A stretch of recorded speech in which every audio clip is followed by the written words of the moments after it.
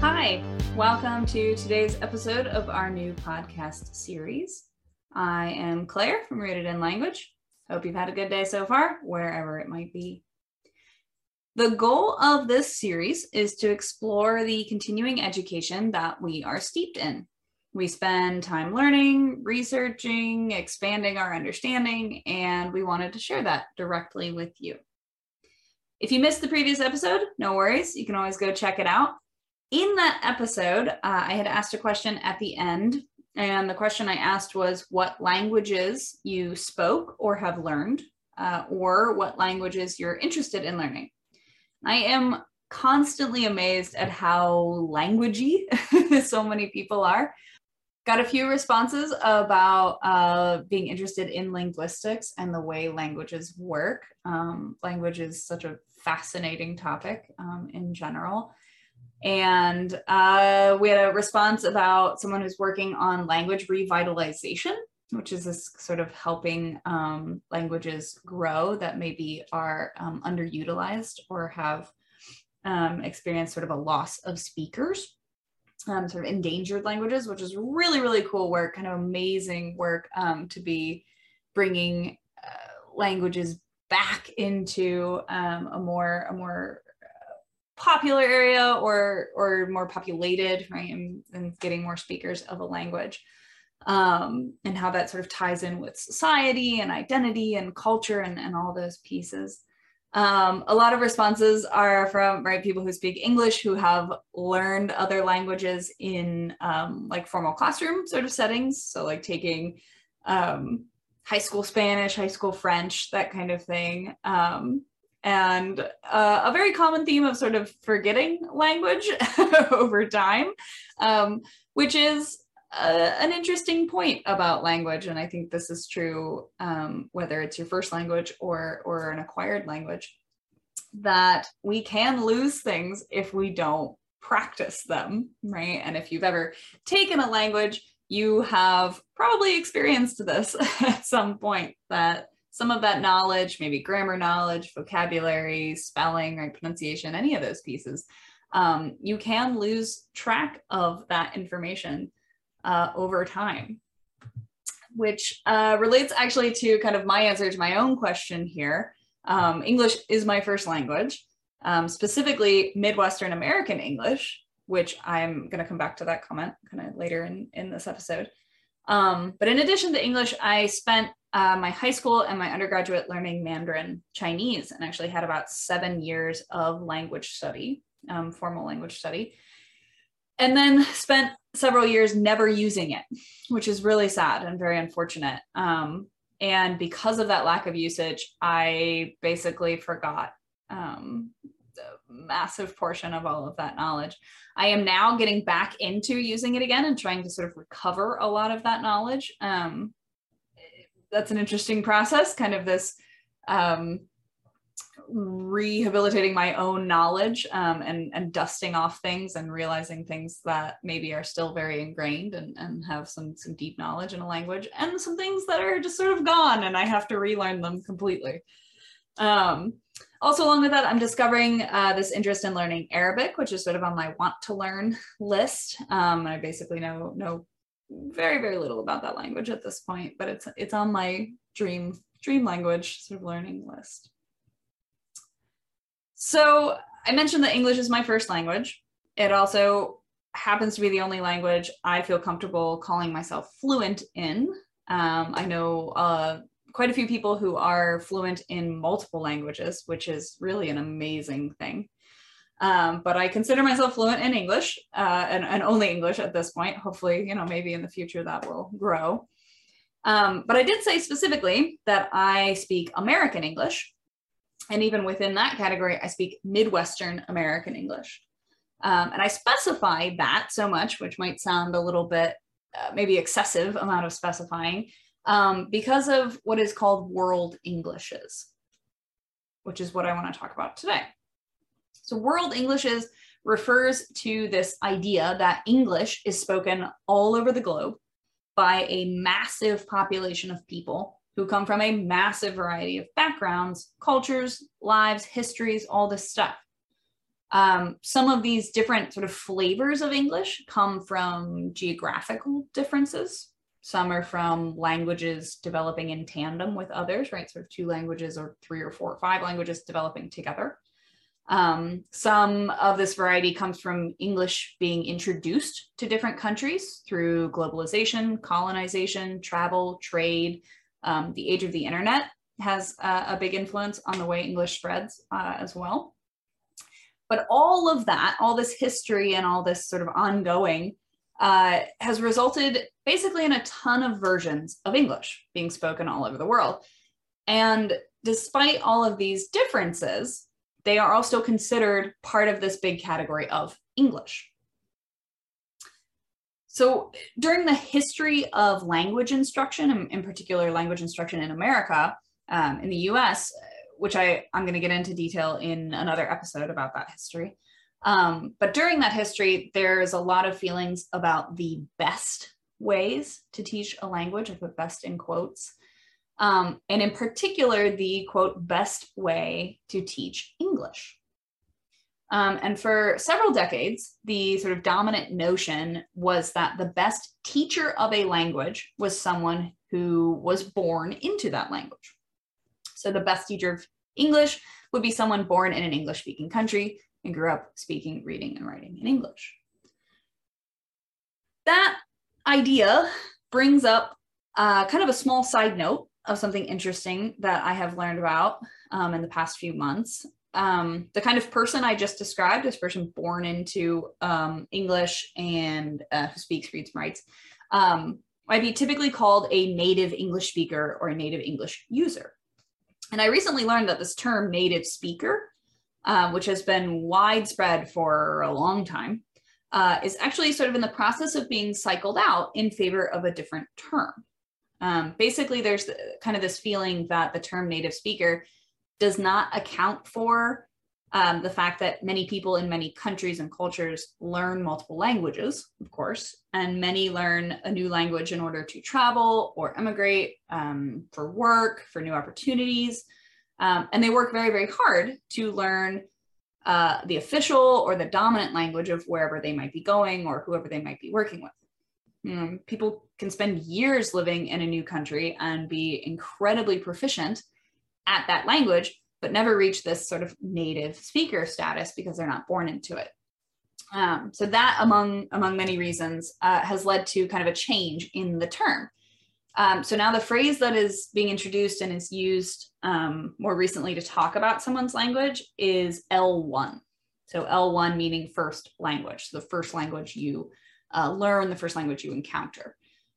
So I would be an L1 English speaker, L1 English user. My L1 is English. And then I'm working on my L2, right? My L2 would be Mandarin.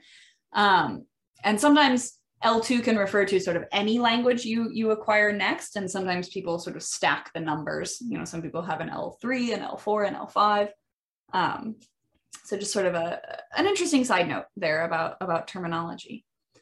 But going back to English language teachers, there was a thought for a while that the best English teachers were L1 English users, which this, of course, brings up a few questions. The first being that is being an L1 user of language what makes you a good teacher in that language? Now, of course, that is a larger conversation and a very complex question.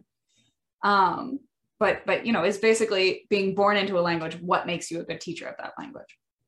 And the second question is that if I want to learn English, and let's say I have an L1 English teacher, where am I going to be using, or how am I going to be using my new language? See, if I want to move to the US, let's say, that language is a little different than if I want to move to the UK, or Australia, or India, or New Zealand, or Ghana, or a whole slew of countries that either use English predominantly or have English as their official language. So this gives rise, or gave rise to, this concept of world Englishes, that the idea is that there's no one version of English and there's no best version of English. Instead, English is spoken all over the world by a rich and diverse population. And what you want to do with English influences how you learn the language.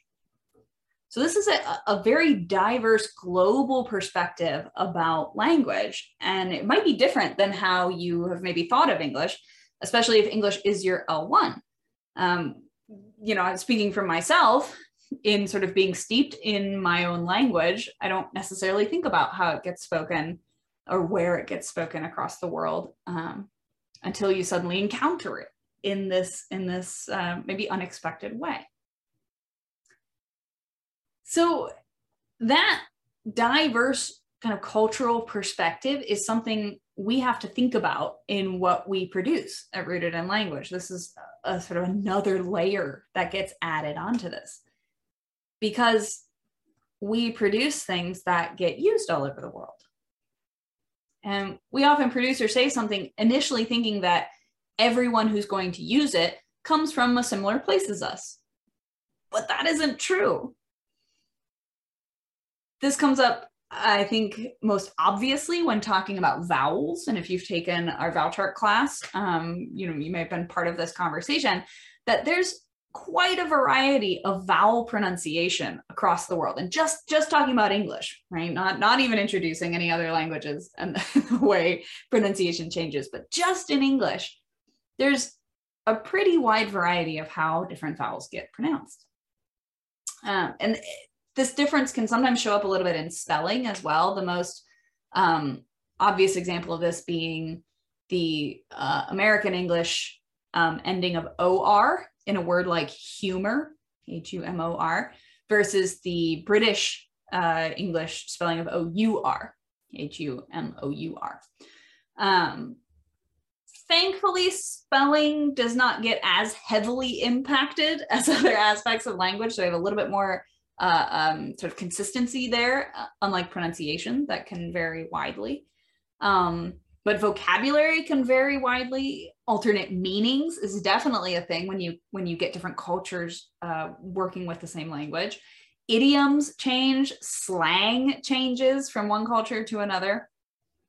So it's sort of this buffet of differences that sort of suddenly become aware of. And of course, if we tried to produce something that takes into account every different culture and every flavor of English in our community, we wouldn't actually be able to produce anything. There's so much, and there's so many options and so many ways to say things and perspectives that need to be acknowledged, that it becomes almost this Herculean task, this impossible task to actually achieve. This is one of the big reasons why the parent, the individual educator, is so important in the learning process. And it's also really important why knowing why you teach something being just as important as knowing what you teach, right? It's this individual variation that leads to that value, that importance, because we want literacy to be accessible to as much of the world as possible, right? But we can only provide so much. We can only produce so much. So if we, as producers of material, can build a guideline or offer a strategy, then you, as the individual parent, the individual educator, can apply it to your specific situation. This is really, really important to keep in mind if you are looking at language arts programs. Every company that makes a language arts curriculum or class is producing it from their perspective, right? Or a version of English that they have chosen. Whether or not they maybe realize it, right? A company based in the UK is producing stuff from that perspective. Based in the US is producing it from that perspective, right? And anywhere else in the world. Or they maybe have chosen intentionally to produce it from a specific perspective. And that perspective, that production style, might be the same exact as you want to teach, or it might not be.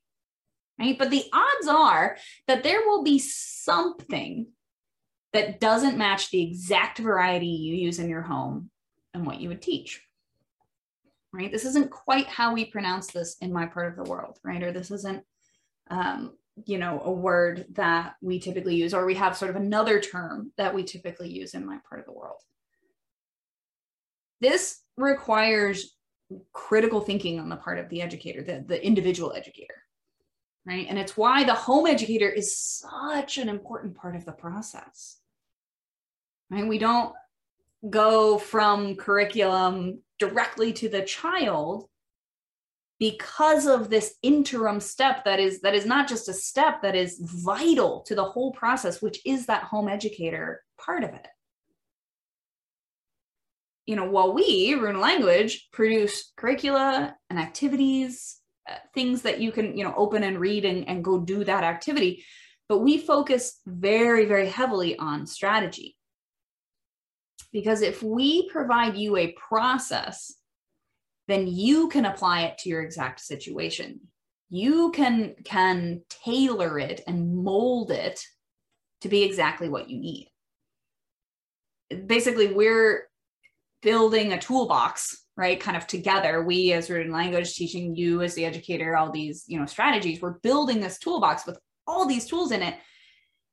And then you, when you sit down with your child, can pull out the exact tool that you need, right? And make everything fit the exact way that you want it to for them.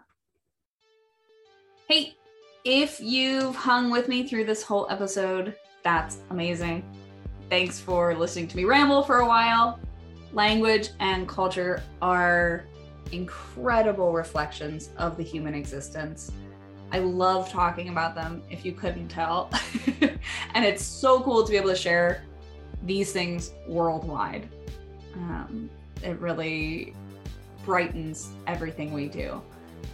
Which leads me to this episode's question. If you've hung with me so far, you're here for the question. Today's question is, what part of the world are you listening from? Where are you hanging out when you hear this? Or where do you call home, right? What part of the world are you in? And hey, if you have enjoyed this episode, give us a like, a follow, a subscribe, and of course, answer the question in the comments. I really do want to know. I'm excited to hear about that. Join me in the next episode for my answer and some more thoughts on what we've been soaking in recently. Thank you for hanging out with me, and I will see you guys next time.